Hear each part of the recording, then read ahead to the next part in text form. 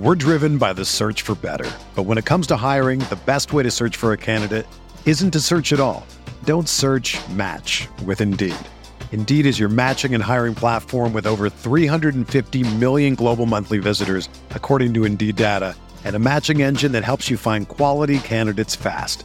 Ditch the busy work. Use Indeed for scheduling, screening, and messaging so you can connect with candidates faster.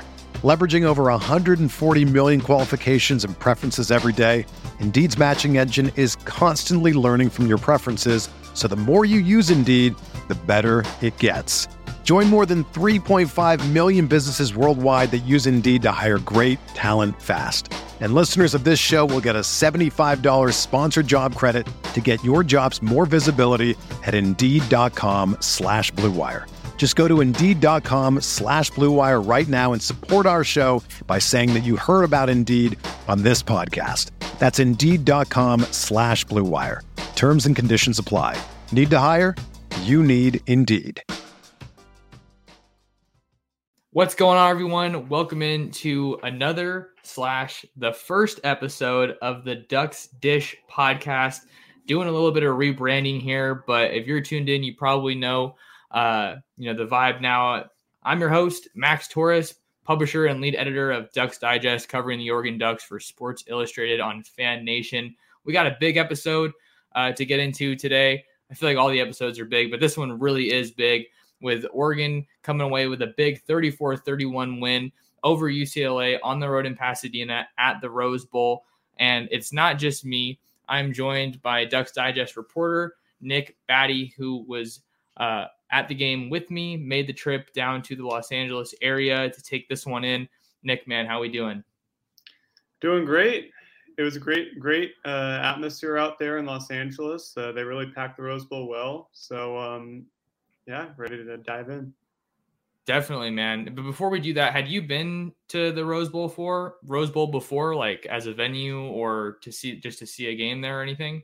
Yeah, I had been to a couple of the Rose Bowls that Oregon had been to before. So I think it was my fourth time there. But, I mean, there's nothing like it. So I can't recommend enough if you can get out there for a game, especially a Rose Bowl game. It's incredible scene out there.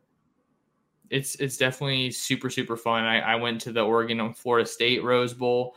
We all know how crazy of a game that was, just seeing the Ducks dominate. And then I went the next year when Stanford and Iowa played. So it was a little different, not seeing Oregon there, but it's definitely a great atmosphere, like you said. And then getting to cover it as media, they treat you really well over there, which is great.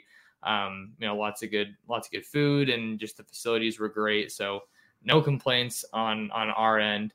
But yeah, Nick, we got, tons of stuff to get into with this one. Could go a lot of different ways. Where do you think you want to start this one off? Anything popping off to you? Yeah, well, I think we have to start with Kayvon Thibodeaux, who, is probably the best player in college football right now, at least with how he's playing. I mean, he's just an absolute monster out there with everything he does. He knocked DTR to the ground countless number of times and just totally changed the game, especially on that last possession with DTR going out and Garbers coming in. You could tell that KT was in the back of his mind, and maybe had to get the ball out quicker than he would have wanted to. We found ourselves asking heading into this one, and even before this, probably, what does a full game of Kayvon Thibodeaux look like? Because that was one of the weirdest parts about going into this game is here we are a little bit past the midway mark now, and we've only seen Kayvon play in 2 games against Fresno State, and then I guess a little bit in Arizona, but maybe we don't really have to count that because he was on the pitch count. But saw him in that second half against Cal. But man, what a game for him! 8 solo tackles, 9 total tackles, 2 sacks, and 4.5 tackles for loss. So getting it done and defending the run as well, which I think was another big part of why Oregon was able to come away with a win here. But the presence of the pass rush for the Ducks was really, really something. On Saturday. This was probably the best pass rush that we've seen the entire year. I think it goes without saying. I don't think it's a coincidence that we saw that, especially with how healthy the defense was in this game. And, Noah Sewell was he was having another great game. Brandon Dorlus played a great game. A lot of different players, stepped up when the team really needed them. But I think that the presence of the pass rush obviously starts with Kayvon, and man, they were just dominating. I think that, DTR did have some good runs outside the pocket when plays broke down, but they put a hit on him every chance they got. And ultimately, it really paid off because, like you mentioned, Garbers comes in on that last drive, and he had some good throws to his credit, but he just totally stared down DJ James at the end there. They're stared down his primary option, and then we all know how that one ended up. Yeah, all credit to DTR. He played a heck of a game. Especially at the end there, you could tell he was not 100%, and he was still dropping dimes out there to keep that drive going. So all the respect to him. He's a heck of a football player, and it showed in that game. But yeah, like you said, Oregon's pass rush was by far the best it's been all year long against UCLA. And there's no coincidence that Braden Swinson, Kayvon Thibodeaux, Popo, Dorlus, they were all there. So it makes a lot of sense as to why it was their best game. They haven't all been there, I don't think, before this year. So it just shows you how good of a defense Oregon can have when everyone's healthy. Obviously, not everyone is healthy. They Funa went out. They still have a couple linebackers out, but for the most part, this is what it's going to look like for the rest of the year. And I'm really excited to see, how they can further develop, because at times in that game, it was something special to watch. In that third quarter, I believe they only allowed 7 total yards, something like that. In that whole third quarter. It was just a dominant showing at times against a really good and really physical offense that UCLA has. Yeah, that you talk about that third quarter, Nick. I think that was definitely one of the most impressive, parts of the game for the Oregon defense, just because they were able to really take the air out of the ball. It felt like, with how efficiently they were scoring, and then when UCLA did get the ball, they just weren't able to do very much with it. I'm trying to pull up some stats here real quick that I can reference. So give me just a second here while I pull this up. But where do we have it here? Yeah, UCLA was over 3 on third downs in the third quarter. And DTR was 1 for 4 passing. So they could hardly do anything when they did get the ball. And the Oregon offense just really, really came together in that third quarter. Let's see here. They had 95 passing yards and put up 111 yards on 14 plays. But I think the point that I wanted to get to, because we were just talking about some of the defense, so I don't want to jump around too much on this. The play of the front 7, obviously the pass rush was great, but a lot of people had their eyes on this dynamic duo with Zach Charbonnet and Britton Brown heading into this game, seeing how talented they are, not just in the Pac-12, but in the country. But Oregon was able to outrush UCLA, and they did it on 21 fewer carries, which is just crazy to me. UCLA had 45 rushes for 110 yards, and Brown and Robinson barely combined for 80 yards between the two of them. To their credit, they had 3 touchdowns on the ground, but that was Brown and Thompson Robinson. So Charbonnet and Brown, Britton Brown had 45 yards and 2 touchdowns, and then Zach Charbonnet had 35 yards. So the defensive line showed up in a big way. Popo Omavai was one of our players to watch that we had listed on Ducks Digest in our story. Some of our preview content. So, you got to give a shout out to those interior defensive linemen because, UCLA's offensive line was big and physical. And, I think even though they had lost, they're still probably one of the better units in the conference. Yeah, and I think that it was best reflected in what Mario Cristobal said after the game. He was notified from one of the reporters that I forget who it was, but that they limited Charbonnet and Brown to so few yards, and he was very surprised. He was like, "Wow, that's elite." It was kind of fun to see his reaction in real time there. But I mean, we're talking about a UCLA run game that averages over 220 yards a game coming in, and they barely got over 100 on Saturday. I mean, just an all-time performance from the Oregon front seven to keep them at bay and not let them get the edge. As we know with Chip Kelly's offenses, they love to show different looks, get out on the edge a lot, and go. And Oregon, for the most part, really didn't let them do that. And kudos to Tim DeRuyter. He had a great game plan, and it really showed with the stats at the end. Going to be a note for Oregon to hopefully build off of, moving on as they get into the second half of the season here. Going to be facing a really, really good rushing attack in Oregon State. As let's see, we look ahead to that rivalry matchup. That's looking at the end of November. So they got some really good backs as well. And then you're preparing for Colorado this week with Jarek Broussard. So I know he's a guy to watch out there. But with the defense, I mean, some other big performances. Noah Sewell had a great pass breakup that came on a big third down. Just timed it just right, and then just elevated like crazy to swat DTR's pass out of the air. So it was weird because I think, Nick, we were talking about the third quarter and how well they played there. For a lot of the season, I think a big criticism of this Tim DeRuyter defense has been that they haven't had the best. They haven't had very much success on third down, and there's a lot of long drives that get drawn out when they're not able to get off the field. But I think with how dominant they were in the third quarter, I think that UCLA was over 3 on third downs, if I remember correctly, in that quarter. So I feel like you were saying, man, I mean, it's really feels like it's coming together, and we're seeing how good this Oregon defense can be, how good the offense can be as well. The whole team, that was one of the biggest things for me, is we don't know what kind of team is going to show up week to week, but I feel like if this Oregon team shows up like this each week, I think I find a hard time saying that any other team in this conference is going to beat them.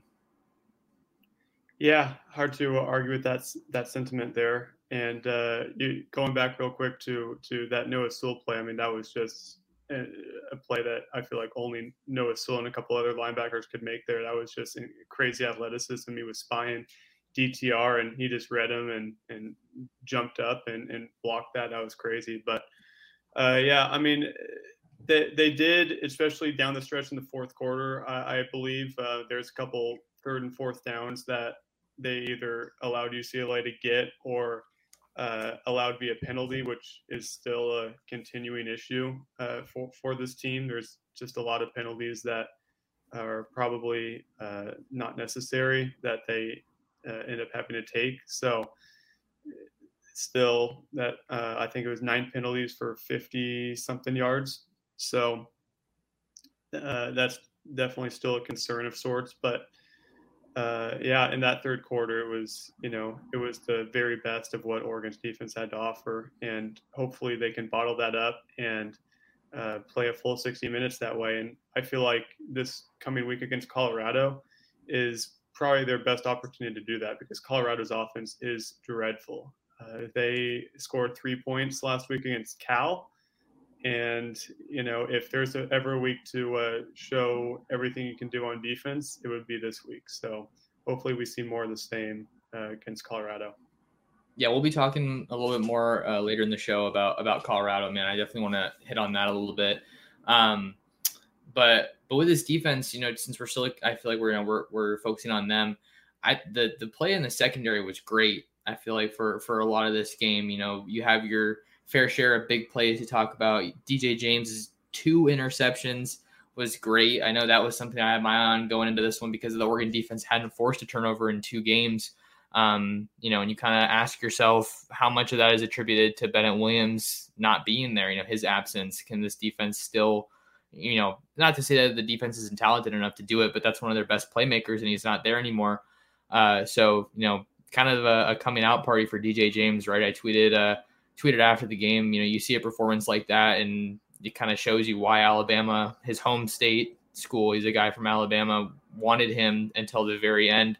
But Michael Wright had a couple big pass breakups in the end zone that I think, for him, that's got to be great to see, after him and James, just after, the way that Stanford game ended, where they were just playing jump ball on them and, things didn't end their way, whether it be penalties or, their receivers coming down with the ball. I think that was really big for them. Verone McKinley had that huge pass breakup over the middle, turned him back around at the last second. I mean, you see that he's called the general for a reason, and I feel like his play definitely just keeps elevating. He had some missed tackles in this one that I'm sure he'd like to have back, but I think the secondary as a whole, for them to go against UCLA and turn in this kind of a performance, going up against guys like Greg Dulcich and Kyle Phillips, I think is a really, really solid wideout in the Pac-12. I think it's going to be something they can grow from, and it's definitely an encouraging sign. Yeah, I think Kyle Phillips is one of, you could even argue, maybe the best wide receiver in the Pac-12. I know USC has some really elite wide receivers. Drake London's crazy. Yeah. But I mean, he's certainly up there. He's really good, and he had a couple big plays, but for the most part, yeah, Oregon secondary played well. I feel like the nature of the secondary, it's never going to be perfect. You're always going to give up some plays, but I feel like that was just, again, Tim DeRuyter's game plan, and they executed it really well. Like you said, Michael Wright had some big pass breakups. Obviously, his interceptions. Verone McKinley's pass breakup at the first half there, that was like a wow play. I think there were a lot of people in the press box were just amazed that he was able to adjust and tip that ball away before it could be caught in the end zone. So, I mean, that's a 4-point play right there. They ended up kicking a field goal at the end. But, again, just big plays from the secondary that, it was enough to win at the end. Anything else that you think is worth, hitting on here with the Oregon defense and kind of the performance that we ultimately saw out of them, Saturday at the Rose Bowl? I think that we pretty much hit it. I think we pretty much hit all our points we wanted to go after. We could probably move towards the offense now and probably start with Anthony Brown's performance on Saturday. He didn't get off to maybe the best of start in the first quarter, but the stretch he had when the Ducks outscored UCLA 34-3 there in the second, third quarters was by far the best we've seen Anthony Brown play, not even a question, this season. I mean, it was what Oregon fans, I think, had all wanted to see from the quarterback position, and they got it there for half the game, with Brown completing at one point in that stretch 75% of his passes. I think he has 10 or 11 consecutive passes completed. It was a great showing from him, and really was what gave Oregon the opportunity to get out to a 17-point lead there. Obviously, we'll get to what happened in the fourth quarter, but for now, I think we can talk about the positives we saw from Brown, and there were a lot. It was, I didn't know if we could see that from Brown even for 30 minutes of the game, and we did. It was really nice to see. Oh, yeah. We will definitely talk about kind of what happened as this game wound down, but statistically, it was his best day, right? 29 for 39 for 296 yards, got sacked once, and the two interceptions are something, plays that he'd like to have back, I'm sure. But I thought, yeah, he was in a pretty good flow for much of the game. This is the perfect time for him to elevate his play, right? The biggest game that they had since that Ohio State game. So he also did pretty well in the run game, 6 carries for 85 yards and a touchdown. He had that really, really big touchdown run late in the game. I believe it was the one that put it away, if I'm remembering it correctly. And, you got to give a shout out to the offensive line on that one. I think it was Dawson Jaramillo that was a pulling guard that sealed the first one off. And I know DJ Johnson had the final block that really, cut him loose. So credit to Anthony Brown for getting, that play when they really needed it. That was huge. And I think he looked relatively composed, from what we saw when he was, at his brightest moments. And I really liked how he distributed the ball. A lot of different guys making catches here, but Devin Williams and Micah Pittman each recorded 5 catches. Devin Williams for 80 yards, Micah for 46. So maybe we could talk about some more of the receiver play a little later here, but with Brown, I think the thing that's a little bit of a head scratcher for me, I see this performance and I think a little bit back, even though it was a much smaller sample size, to that Fiesta Bowl where I thought he was playing really well, throwing with confidence and then pushing the ball and moving it quickly, had the offense humming until he fumbled it. And it's a little bit of a similar story here. The offense is playing some of its best football, even though the run game wasn't the best statistically. I mean, incredibly effective, but yards wise, I'm sure they'd like to be at a little bit of a higher clip. We see Brown doing well, but man, those 2 interceptions really gave UCLA a second win, gave them life, and ultimately let them back in the game. Yeah, and the first interception was clearly just a poor throw from Brown, and I think he acknowledged as such in the post game. And then as for that second one, kind of sounded like it was more of a miscommunication between quarterback wide receiver there. And it was interesting, actually, earlier today, this is Monday, Mark Cristobal in his media availability mentioned that he feels like he and Joe Moorhead probably would like that play call back. They wanted to be aggressive. They wanted to go for the kill shot, as he said, to put it up 10 and out of reach for the Bruins, which makes sense. I love to see the aggressiveness, but that was probably the play call for that moment with 3 minutes left and in control of the game. So it's interesting to see them take accountability for that, the coaches, that is. But Brown, when it matters most, he needs to be better, which is interesting to say because prior to this game, he was the best in the biggest moments in the fourth quarter. He was even considered Mr. Fourth Quarter by some people I saw. So definitely interesting to see the sides flip a little bit, where he was great for most of the game, and then in the fourth quarter he made 2 costly mistakes that almost cost Oregon the game. So I mean, this is just who Anthony Brown is. We've seen now 7 games from him, and it's just you're not going to get anything better, I don't think, from him. We've seen what he can do. At times he's a solid quarterback. At times he can make some bad mistakes. And from all accounts, this is just the best quarterback Oregon has right now. And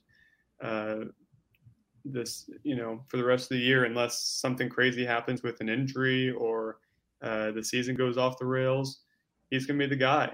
And for Oregon to get to where they want to go, Pac-12 Rose Bowl playoff, he's going to need to play more like he did in the second and third quarters of this game than down the stretch.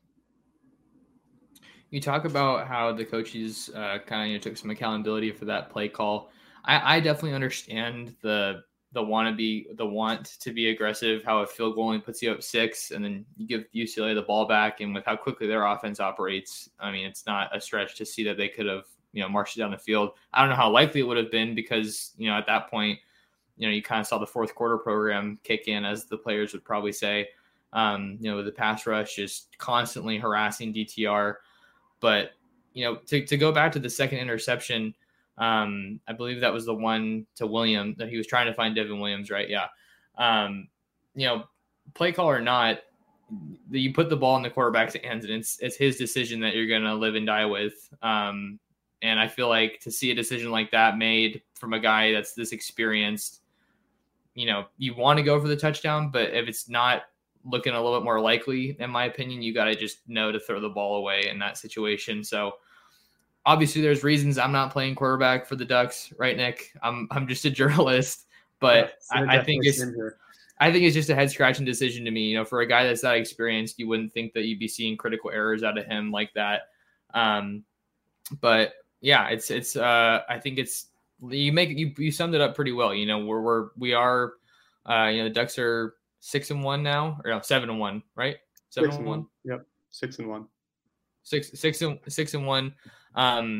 And we're about the halfway mark here, so we know what the Ducks have in Anthony Brown. I don't think that there's reason to think that he's gonna play flawless football. I'm sure he would want to, but those errors are going to pop up every now and then. And I will say though, I think that the way the running game has looked since CJ Verdell's injury, I think I'm really glad and happy with how balanced the offense has been. Maybe I think when Verdell first got hurt, I thought it was going to be just really, really, really run heavy. And teams were going to be able to take advantage of that. But I think the play calling overall has been pretty good, and we saw a lot of different guys get involved in the passing game. Maybe to transition to what we talked about earlier, Devin Williams just keeps emerging, man.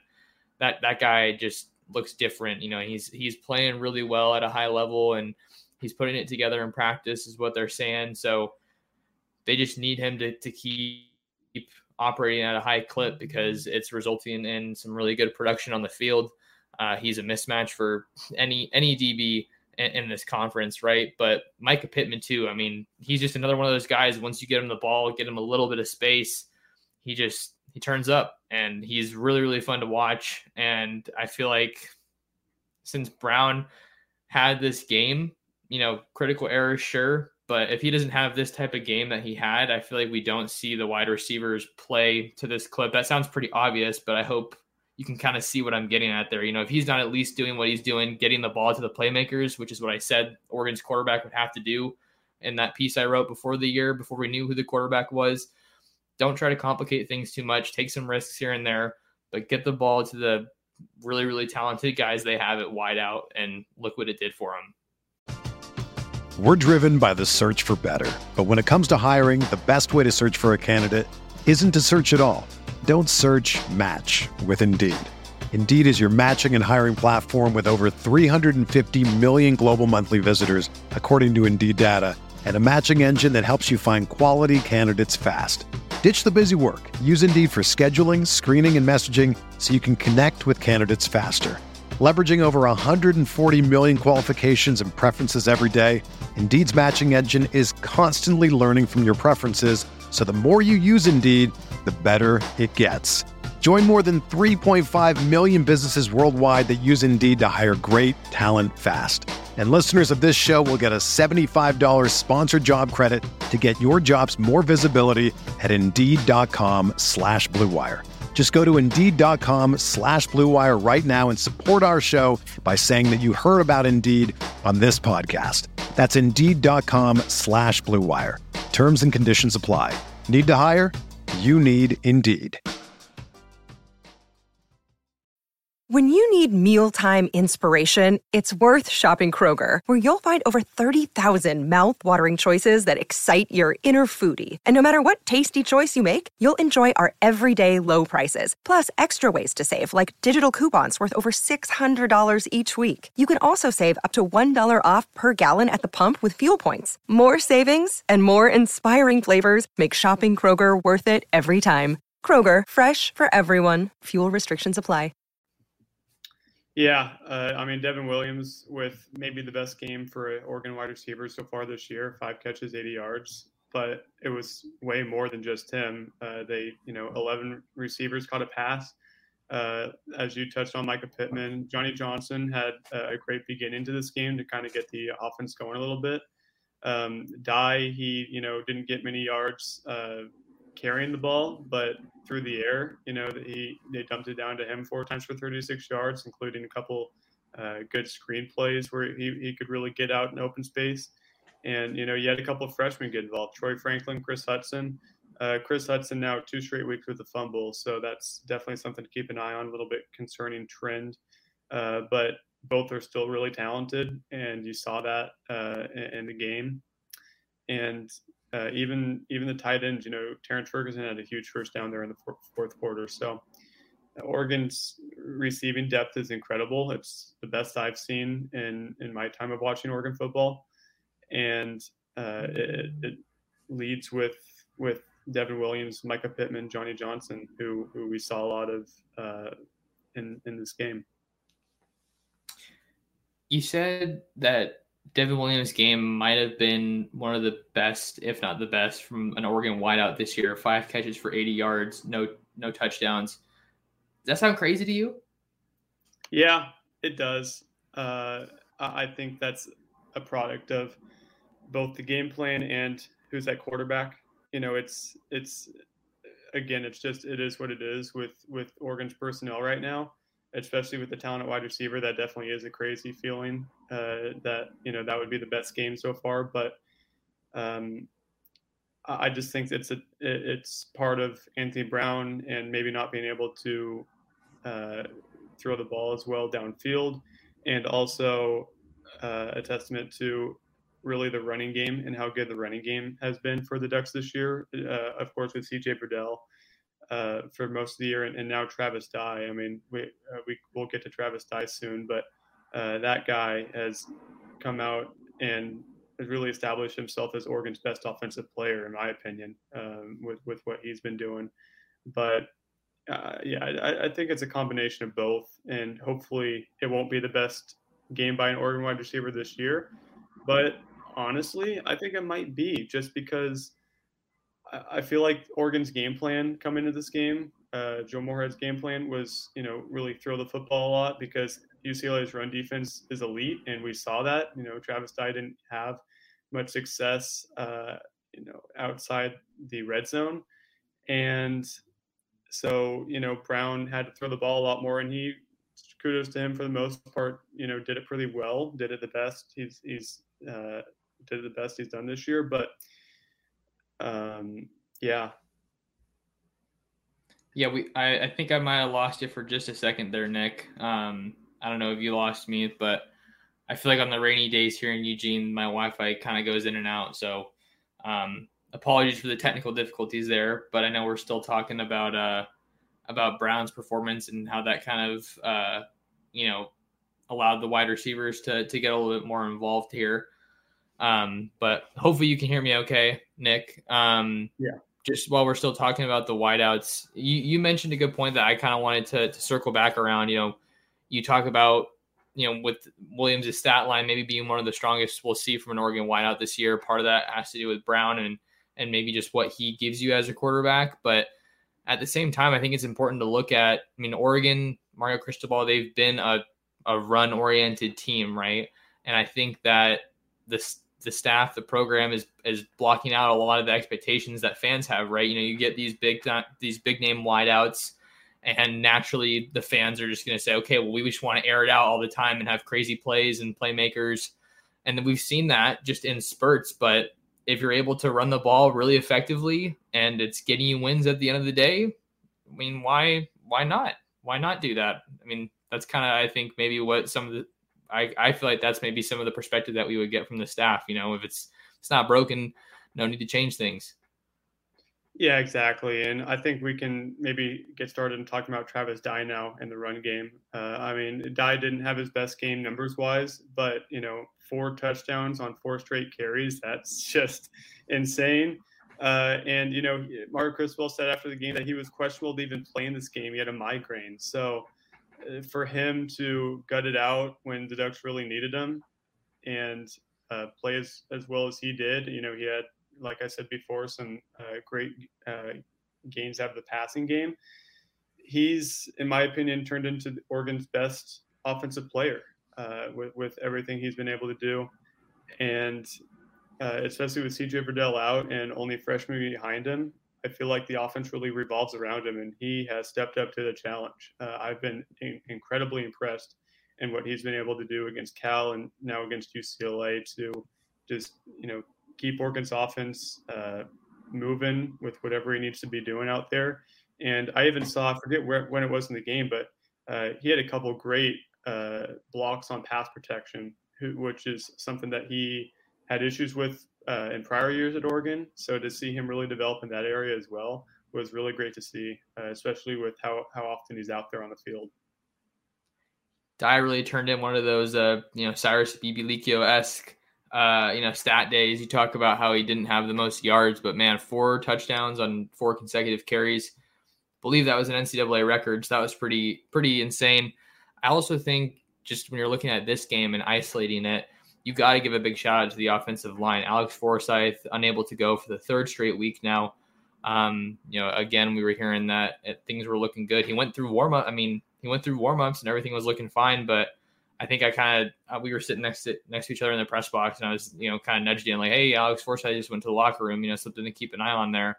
And then ultimately wasn't able to go.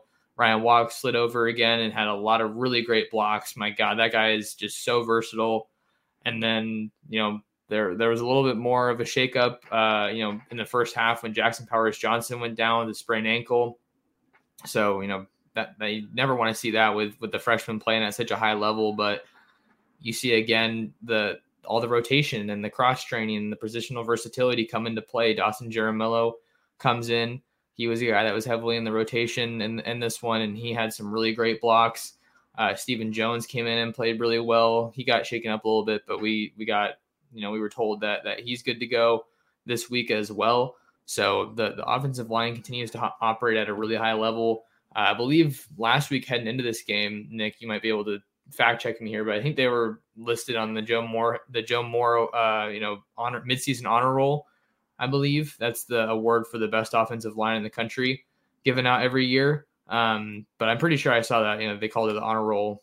There's all these watch lists that come out preseason, but they've been doing really well. So credit to Alex Mirabal for him having those guys ready.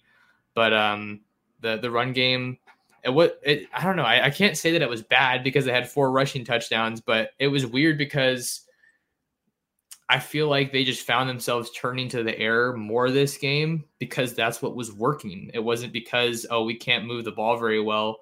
It was, they were just having a good day through the air. So kind of like we were talking about, just a couple minutes ago, if you're able to move the ball through the air, then do that. But when you get in those situations in the red zone, I think that they definitely feel confident putting Dye behind those big offensive linemen. And I feel like I've been talking really long on this point, but Travis Dye, I think since he took over as the main back, he's done a really good job running on those inside runs and just some of those more power runs.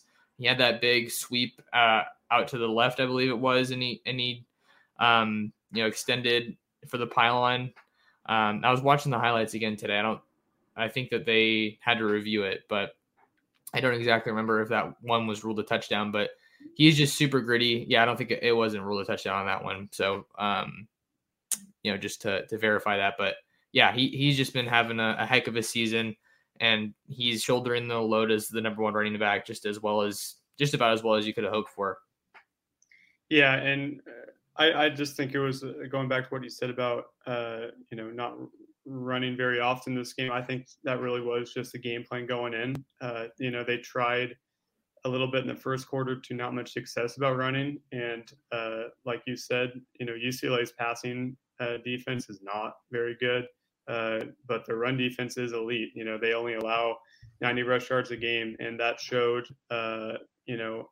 itself in this game with, really Oregon's only big run was that Anthony Brown keeper in the early fourth quarter to give them that 17-point lead. But other than that, Oregon just did not get much going in the run game, with the exception of course, the 4 touchdowns at the goal line. So, I wouldn't be concerned at all about Oregon's poor running attack against UCLA. I just think it was, the game plan going in and going with what was working, like you said. So I feel like against Colorado, we'll really see them get back a lot more to what they're used to doing of running it a lot more with Dye, and some of these freshman backs I feel like are also going to get a lot more opportunities against Colorado here. So I'm really interested to see, Byron Cardwell, Stephen McGee had some huge plays in this UCLA game, by the way.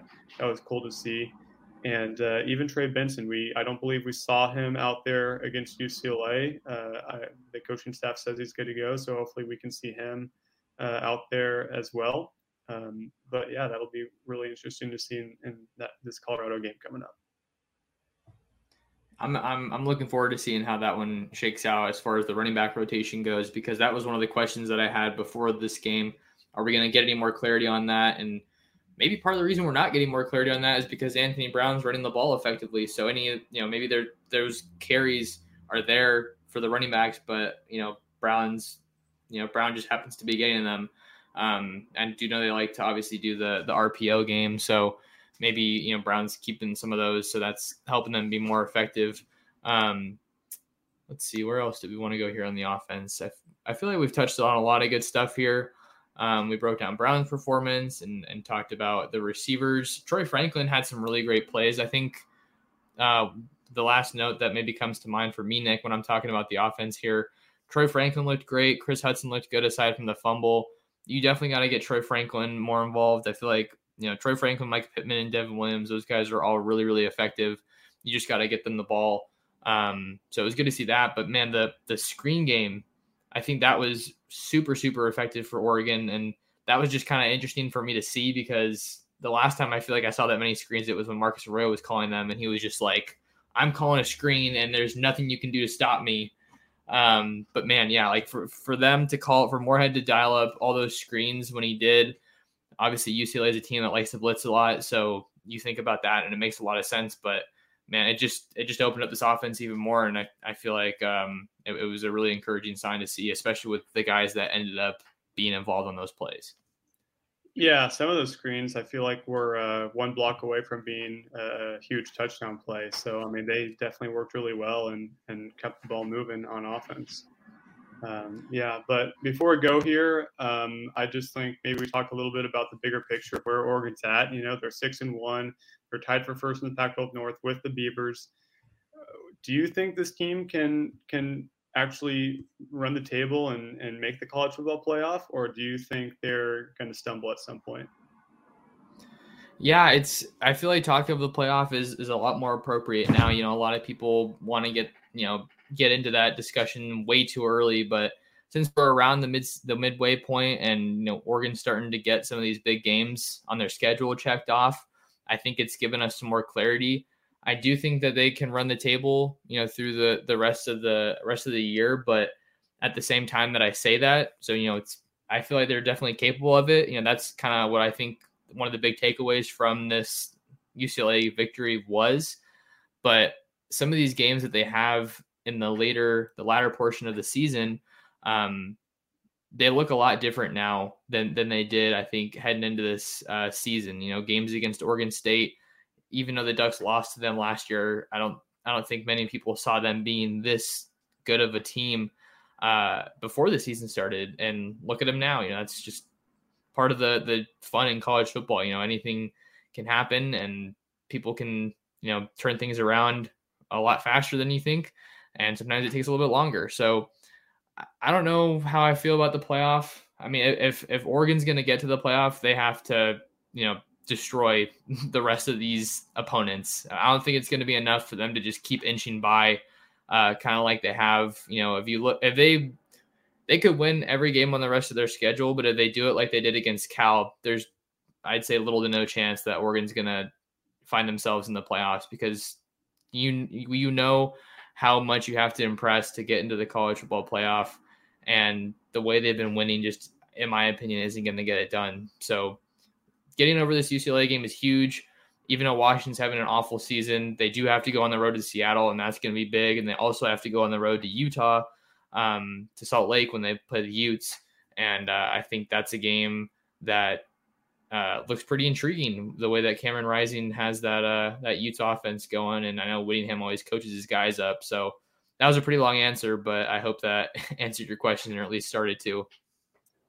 Yeah, no, that was good. I personally don't think Oregon's going to run the table for what it's worth. I think a potential 3-game stretch of playing at Utah and then home against the Beavers, and then the next week playing on a Friday night and a potential Pac-12 championship game, I think that's a brutal 3-game stretch to go undefeated. And if they did do that and they had one loss and was hypothetically a Pac-12 champion, I think they would make the playoff. Even if they were winning games closely, I think those opponents are good enough to where, if you're a one-loss conference champion, you beat Ohio State on the road in Columbus, they're probably going to need some help of some sort. There are still a lot of undefeated Big Ten teams. You got Michigan State, Ohio State has that one loss. You, of course, have Cincinnati is undefeated who could have a shot at the playoff. Oklahoma is still undefeated, even though they almost lost to Kansas this past week. And then, of course, you've still got, Georgia and Alabama there in the SEC who, both of them could get in if things go the right way. So there's still a lot of dominoes that need to fall, of course, but a week from tomorrow or a week from Tuesday is the first playoff rankings. So that'll be really interesting to see, where they put the Ducks, especially where they put the Ducks in conjunction with where they put Ohio State, because of course the head-to-head is there. But for now, Ohio State's ahead of Oregon, which I find kind of insane considering Ohio State hasn't really played anyone since Oregon, and Oregon beat them. So we'll see how it all shakes out. But I think if the Ducks were to end the season with one loss and had the Pac-12 championship under their belt, they would be looking pretty for the playoff for the most part. I'd say, to reference what you were saying about, Ohio State maybe having the better shot right now, or it was looking like they might be ranked higher, I think. Is that kind of what you were getting at, or what you thought? Yeah, well, they're ranked higher right now in the AP poll is what I'm saying. But I'm just interested to see what the playoff committee will do with that because their first rankings come out a week from Tuesday. Okay, I gotcha. Thanks for clearing that up. Yeah, I mean, I think for me, just off the top, when I think about why that reasoning might be, Ohio State may not have the best resume as far as the opponents that they play, but you look at these scores, man, they are just demolishing people. After that loss to Oregon, that was week 2, pretty early. You got scores of 41-20, 59-7, 52-13, 66-17, 54-7. So, they're really handling business like I think they were expected to, and should, with the talent that they have. CJ Stroud's really turned things around since that dud of a game against Oregon. But you talk about them not playing very many people. I think things are going to shift around a little bit here with they're playing Penn State this upcoming week. That's going to be really big. They have that game at home in the shoe. And then Michigan State and Michigan, those are two teams that I believe are in the top 10 right now.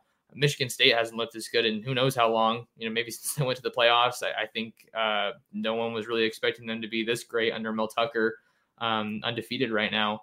So it's a pivotal time, pivotal stretch that we're entering right now with the 2021 season. Things get crazy, man. I'm here for all of it, but yeah, we're approaching 45 minutes here, Nick. So let's just see, we're talking about some big picture stuff. Any kind of final remarks on Oregon right now and how they're doing, the UCLA game, college football as a whole? Throw it at me. Yeah, well, just a final thought. It was really great to see Oregon play a really good football game. We haven't seen them play, I feel like, a good, complete football game since Ohio State. And you're kind of wondering there for a little bit if they had it in them, and they clearly still do. They rise up to whoever they're playing. And last week was a big spotlight with College Game Day there, and they performed. So I would just really like to see them going forward perform that way every week. Because if they do that, they're going to be really tough out for anyone in the conference. And it was just really, really great to see them play a pretty complete game for the most part. I'm right there with you on that one, Nick. We know that this Oregon team can play up to their competition. They've done it twice now. You want to talk about Ohio State, UCLA games. Now the question becomes, can they stop playing down to their competition? Welcoming in a Colorado team this week that is not having a good season. Colorado is absolutely outmatched on paper compared to the Oregon roster. So, they're going to open as pretty heavy favorites. But that kind of ties into what you were saying, with them playing those full games and still showing up. That kind of reminds me of what our Dylan Mikkonen wrote, his column recently about this game. Oregon's win over UCLA shows that they can still be elite. And obviously with only one loss on their record, I think that, everything's kind of still ahead of them. They do need some, I think, dominoes to fall in their favor if they are able to, run the table. But I mean, I still feel like I don't have the most confidence in this team. I wouldn't be surprised if they, slipped up in one of the games remaining here. So it's going to take everything they have, I think, to win out and run the table here. But overall, that game in Pasadena certainly is a good sign of the things to come for this team, I believe.